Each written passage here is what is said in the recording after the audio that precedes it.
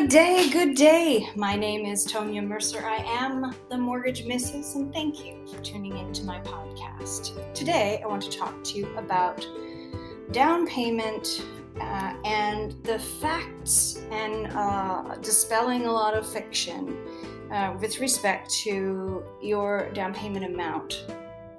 And if you haven't listened already, I highly recommend that you listen to my other podcast regarding down payment, which talks about the sources and documents required to prove your down payment. All right, let's get into it. Whether you're purchasing your first home, your fourth home, or your 40th home, as long as your intention is to occupy the property as your primary residence, the minimum down payment is 5% of the purchase price. And obviously that means that everything has to be in order. Your employment, your down payment source, and a variety of other factors all have to align in order for you to qualify for the minimum down payment of 5% of the purchase price. If you are purchasing a cottage or a cabin as your second home or your summer home, as long as that property has year-round access with potable water, a permanent heat source, permanent electricity, so effectively it's a second functioning home, you can also purchase that home with as little as 5% down. If you're considering buying a rental property or an investment property, the minimum down payment is 20% of the purchase price.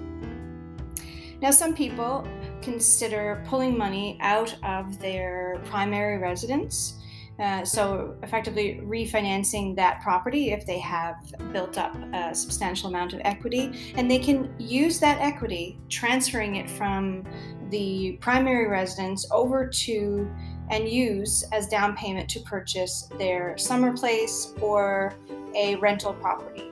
So it's a great way to build your investment or real estate portfolio without it costing any money out of pocket.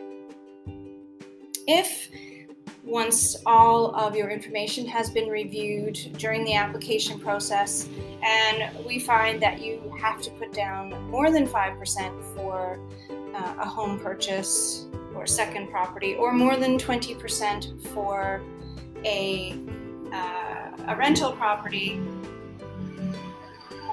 we will explain to you exactly why that might be, and it might be that your current credit score or what makes up your credit is not substantial enough, or perhaps your income level is such that you would have to put down more down payment to qualify for the price range of property that you want.